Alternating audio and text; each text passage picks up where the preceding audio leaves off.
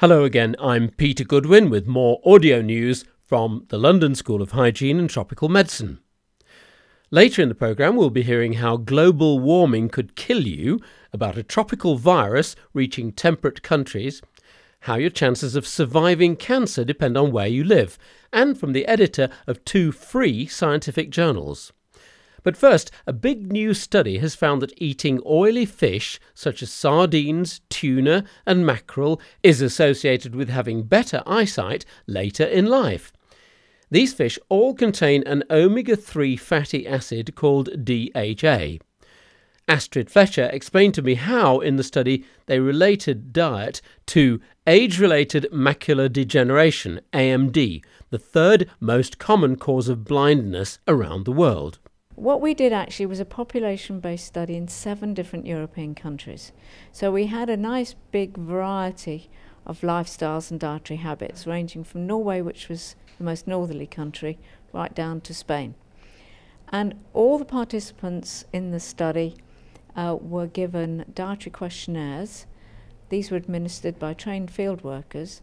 And these questionnaires asked people about a very, very wide range of foods that they might eat, typically in a month, with different frequencies of how often they eat these over the previous year.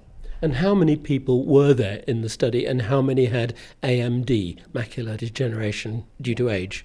Well, what we did was we had 4,700 participants in the study, and every one of those had a photograph taken of the back of the eye of the fundus. And this was then graded at an independent grading centre.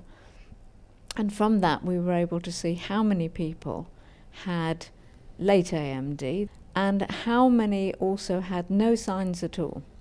And those acted as the controls in the analysis. So what we did is we had 158 people who had late AMD and approximately 2,000 people who had no signs of AMD. The other people are people who had various signs of irregularities in the retina.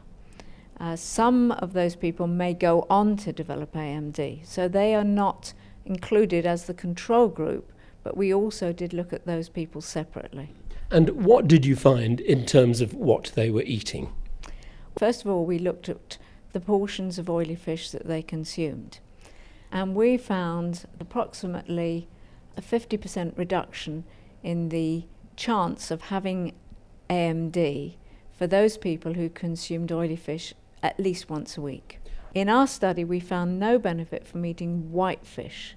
And that's an important point. If you want to get your omega-3 fatty acids, you need to get it from the right kind of fish. As far as you're concerned, would you eat fish, oily fish, twice a week in order to hopefully avoid AMD? Yes, I would, because although the definitive studies in terms of longitudinal prospective studies are not here yet, I think there is enough evidence both from what we know in the animal studies and also from the other studies that have been done in Western populations, which suggest fairly consistently that it's plausible that there is going to be a protective effect of eating oily fish.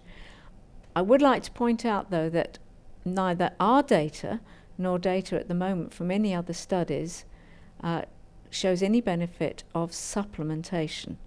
Now, there tends to be a bit of a rush to take a supplement when actually it could be met by using the appropriate diet. Now, there is then, as you say, the possibility of going to your chemist, but you're saying don't do that, eat the fish itself. Well, there's always a little bit of a worry about adverse effects of supplements. One possible downside is that we know that high doses of omega-3 can increase bleeding time. So to give a quick recommendation, what might be the cautious recommendation coming out of your very interesting study? There are international recommendations based on current evidence for other diseases that people should take in around 500 milligrams of both EPA and DHA, and that can be achieved by eating 2 3 to 4 ounce portions of an oily fish such as tuna, sardine, mackerel. So it's not too difficult as long as you have a taste for fish. That's right. Well, I agree. If you don't like fish, well, maybe you'll be able to see what the supplement trials say, but that's at least 10 years off. That was Astrid Fletcher, Professor of Epidemiology at the London School of Hygiene and Tropical Medicine. Her study on AMD has just been published in the American Journal of Clinical Nutrition. And apparently there's no clear evidence that taking pills containing the fatty acids brings the same benefit as eating oily fish. Astrid mentioned to me, by the way, that smoking is an even bigger cause of AMD, so this is yet another reason not to smoke. Tropical diseases are spreading to Europe and other temperate regions. Joe Lyons gave a talk at the British Association Science Festival in Liverpool about the chikungunya virus spread by mosquitoes.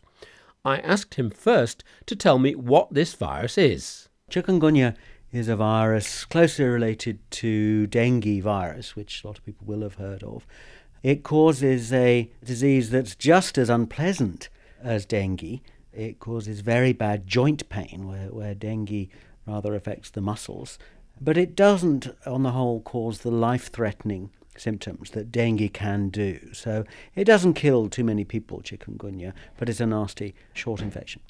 In the normal course of events, it lives in Africa, in places like part of Tanzania and Mozambique, but there have been outbreaks elsewhere, haven't there, recently? Its home is in Africa, and it was first discovered in East Africa. But yes, for the last few years, there have been major epidemics spreading through the Indian Ocean, all through the Indian Ocean, especially the Indian Ocean islands, Réunion, Mauritius, and most recently in India.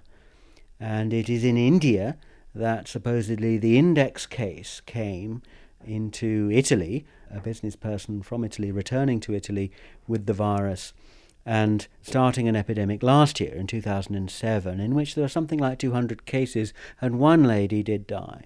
What, in fact, might be the cause of this? Is it something like global warming? Well, global warming must have something to do with it, but I think the big event, most people would agree, was the arrival of the vector, this Aedes albopictus. It's the Asian tiger mosquito, which arrived in 1990, I think, in Italy, and through the 90s spread gradually throughout the country, and in some places reached quite high densities. And it's the coincidence of the returning visitor from India and the spread of this mosquito. So these are two aspects of globalization, the globalization of the mosquito and increased human movement, which is really the underlying cause. A permissive cause is probably global warming. So this is the first time we've seen a major outbreak of chikungunya so far from the equator. There have been outbreaks in South Africa before, but now I think this is the most distant from the equator it's ever been. From your position as a leading commentator here in Britain on this disease and its spread, what would you say health workers and ordinary people all over the world in various countries should be doing about what seems like quite a worrying threat? We need surveillance for both the mosquito, where it does not yet exist especially, and cases of chikungunya and dengue-like infections. We know now that cases of dengue and chikungunya are being imported into Northern Europe and North America with increasing frequency. And we do need health system surveillance for those cases. We also need, in places where the mosquito has not yet arrived, not yet colonized, good surveillance for that. And now, in at least some Northern European countries, including the UK, there are surveillance systems for the mosquito. People can send in mosquitoes that they catch at home if they're worried about them. Joe Lyons, expert on malaria and vector biology at the London School of Hygiene and Tropical Medicine. Many people could die during heat waves as global warming advances, but a good proportion of these deaths could be avoided by proper planning. Sari Kovacs told delegates to the British Association meeting how this could be done, and I asked her first about the European heatwave of 2003, in which nearly 14,000 people died in France in just 3 weeks. What were they dying from? Well, in Paris, a lot of people died from heat stroke, but they also die from respiratory failure, heart disease. Actually, quite a range of causes of death on their death certificate are elevated during heat waves. So it has a very kind of non-specific effect. And of course, heat stroke deaths are difficult to ascertain, particularly if the person is found dead. In the UK, we didn't have any heat stroke deaths. They were all cardiorespiratory mortality, and other types of death are also affected. But it's very likely we will get more heat waves, but those heat waves will also be hotter. So instead of being 1 or 2 degrees above average, they might be in the region of 5 or 6 degrees above normal. So there's real questions here about how we're going to cope with those higher temperatures. And from what you found from the previous heat wave just 5 years ago, then it seems that heart disease is a leading killer, cardiac effects, and also respiratory conditions in a place like London. Well, that's one of the questions we've been looking at. Obviously, you could target interventions or make sure you advise people with heart disease about how they should behave in hot weather. But in fact, a lot of conditions seem to elevate the risk of dying in a heat wave, and also mental health issues and some motor or musculoskeletal conditions also were found to increase your risks. And people with diabetes and who have kidney trouble are also at risk. So it's very important that these people have given the correct messages. Looking ahead at increasingly hot summers and the risk of heat waves, what should governments be doing about this? Ordinary people should make sure their health needs are catered to well and should actually recognise there's a risk. But what do you think can governments do to prepare? One key thing at the moment is how to design houses for both heat and for cold. At the moment, they're being better adapted to cold and becoming much better insulated. But some of these technological changes may not help the inhabitants when the summers become warmer. So there's a lot of research about how housing affects people's health and how to adapt to both winter and to hotter summers. So you think the world could be better prepared for heat waves and save many, many lives, hundreds of thousands by the sound of it? Well, yes, absolutely. Heatwave deaths should be largely preventable. But again, the heat waves in the US showed that a lot of impacts were about social exclusion. People remember back to the 95 heatwave in Chicago. A lot of the people there were the urban poor, the urban elderly poor who died. So it was very much to do with social determinants of health and access to services. And the determinants are very different from country to country. Part of this is due to climate. Obviously, temperate countries where we're not well adapted to hot summers, we actually have a bigger burden than in very hot countries, in the tropics, for example, where they have better housing or better adapted housing and behaviours and so on. Sari Kovats of the London School of Hygiene and Tropical Medicine. The school's Colin Sutherland told the British Association festival goers about the newest form of scientific publishing, called open access publishing. He's in fact an editor of 2 such internet scientific journals, and I asked him first to explain what exactly is open access publishing. I can explain it best by contrasting to the classic form of scientific publication, where a publishing house charges the readers a lot of money to read their articles written by scientists and specialists in the field of their journal. Open access publishing turns that on its head so that the readers of the scientific articles have free open access via the internet to the material, and the whole system is financed by other means. Right, the journal is on the web and the people who read it get it for free as long as they've got internet access. Yes, that's correct. What are the advantages though? Because in the traditional technique, the learned journals are very choosy about which pieces of research they publish, aren't they? Yes, no, that's absolutely right. So to keep their readership up, the classic scientific journals seek the highest impact science, the most attractive and easier to sell science, if you like, to ensure that they maintain their share of the readership. Now, can I ask you, though, about the advantage of this? And I've got to get you to talk about your own particular area, which is malaria in Africa. Yes, well, I think malaria is an excellent example of how open access publishing can really benefit people in the field. For a start, the end users of a lot of the knowledge that we create as malaria specialists will be in endemic countries. And that, of course, means in particular sub-Saharan Africa, also Southeast Asia, the Indian subcontinent, and Latin America. And in many of those countries and in many institutions where this knowledge will be of benefit, there are not the financial resources to subscribe to expensive scientific journals. Are there, however, internet connections? Oh yes, I mean that is part of the revolution in information that is particularly pleasing to us working in this field, is that our colleagues in Africa and other parts of the world, by and large, have reasonably good access to the internet. Can I ask you a bit about the open access journals that you are contributing to, and what sort of articles and what sort of readers might access these?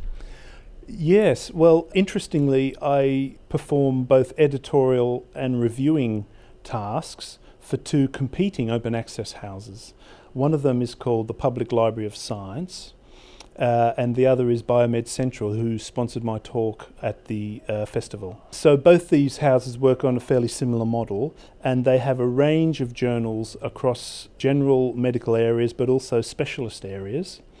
And they try and keep volume going by publishing excellent articles in both specialist and general areas. How well are the journals going right now then? Well, and this is why some of the traditional journals are quite upset. Some of them have attracted very high impact factors, which is one measure of scientific publishing excellence, not necessarily the best measure. They are certainly attracting a lot of submissions, and they are also, and I think this is a key point, they are taking up a lot of the reviewers that would be normally providing their free peer review services to the traditional journals. In your own area of malaria, I'd like to try and pin you down to some sort of concrete benefit that you might think will come out of this, because there are already journals that deal with malaria. From my point of view, the most immediate and important concrete benefit is that my African colleagues can immediately see some of the most important high-quality papers as soon as they come out for free. And this means that they can be right at the forefront of current events and movement in science. That was Colin Sutherland, who's been addressing the annual meeting of the British Association for the Advancement of Science in Liverpool. Your chances of surviving more than 5 years after being diagnosed with cancer could vary widely depending on where in the world you live. That's according to the findings of the Concord study published in The Lancet. I went to meet the lead author, Michelle Coleman, to ask him about Concord. It brings together data on individual cancer patients diagnosed in 31 countries around the world, diagnosed with one of four particular cancers: breast cancer in women, cancer of the colon and rectum, that is the large bowel, in both sexes, and cancer of the prostate.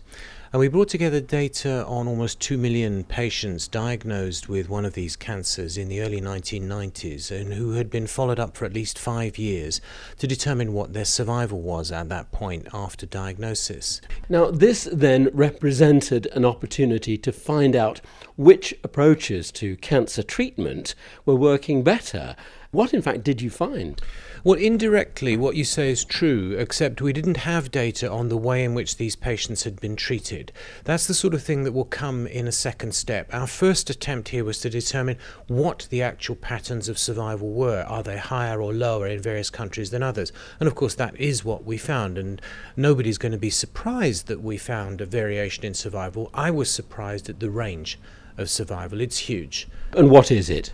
Well, for example, if you look at survival from breast cancer in the USA and Canada and in Australia, it's 80% or more at 5 years after diagnosis, where in a country like Algeria and parts of Brazil, it's down to around 40%. And those differences are huge. Can you summarise the differences that emerged in the other three cancers that you were looking at? Well, broadly speaking, they're similar. The highest levels of survival were found in the USA for breast cancer in women and for prostate cancer, and variously in France or Japan for the cancers of the colon and rectum in men or women respectively. And Algeria was at the bottom end of the global scale, if you like, for all or 4 of those cancers. And in one sense, if you accept that there is a sort of ranking of countries by their survival, then to some extent it reflects their wealth, the strength of their economies, and the amount of money they're able to deploy for healthcare expenditure. But we had no direct information on that for each individual patient or how they were treated. The first step is to see what the pattern of survival is, and then, now that we've shown that it's very widely different, to inquire what are the reasons behind it and to look at patterns of treatment and delay in diagnosis. Now, within the United States, I gather you actually discovered a difference between racial groups. We did see this difference. We didn't discover it. It's been known for some time that survival in blacks is lower than survival in whites in the USA. But until now, the only survival data from the USA have come from what is called the SEER program. That stands for Surveillance, Epidemiology and End Results. And until the late 1990s, that program only covered 10% of the US population. In the Concord study, we covered 40%. And we brought in 11 states survival data from 11 states that had never previously been able to do it. And we provided data for 16 states and 6 metropolitan areas across the USA. And what we've shown is that the gap in survival between blacks and whites is very large, is very consistent right across the USA in metropolitan areas, in urban areas, and that is even after controlling for the fact that we know black people have higher death rates generally than do white people. What might be the reasons for that, and what also might be the reasons for the twofold difference in breast cancer survival from country to country? Well, in the case of within the USA, where in principle people should have access to the same standards of healthcare, the differences in survival, the magnitude of those differences probably won't surprise most people who've worked in the field. It will surprise, I think, most people the extent to this difference across the USA, and I think that is likely to be attributable to differences in access to healthcare, delay in diagnosis, inadequate health insurance, and lesser access to the kind of healthcare that is commonly or more commonly available to whites. And are those reasons the same to explain the difference between one country and another? To some extent, they must be. Again, we don't have direct evidence from this particular study, but if you look at other studies and even studies that have compared health expenditure with survival and investment in healthcare equipment such as the kind of CAT scanners that people use to diagnose cancer and, of course, radiotherapy equipment that is used to treat it, then there are wide differences in availability of and access to that kind of equipment in countries with low and high survival respectively. It is also, though, a message of great hope, because many patients diagnosed with cancer think it's a death sentence, and in fact it very frequently isn't. That's true. Survival from cancer in the richer countries of the world has increased quite considerably over the last 30 or 40 years. And typically in a country like the UK or the Nordic countries, for example, in Europe, one can expect of the order of 50% or more of patients in general, with all cancers combined, to survive at least 5 years. And for many cancers, say testicular cancer in men, of course, and Hodgkin's disease, a type of lymphoma in both sexes, survival can be extremely high. The same is true of cancer of the uterus in women, where very few people, or women in this case, will be expected to die from that disease once they've been diagnosed with it. But of course, when the survival rates are lower in other countries, it's not because, in general, I suspect, the doctors are somehow different or worse. It is that they are working in a system that doesn't permit them to deploy their skills to the best effect. Michelle Coleman of the London School of Hygiene and Tropical Medicine. And that wraps up Audio News for now. We'll be back with plenty more very soon. So until next time, from me, Peter Goodwin, goodbye.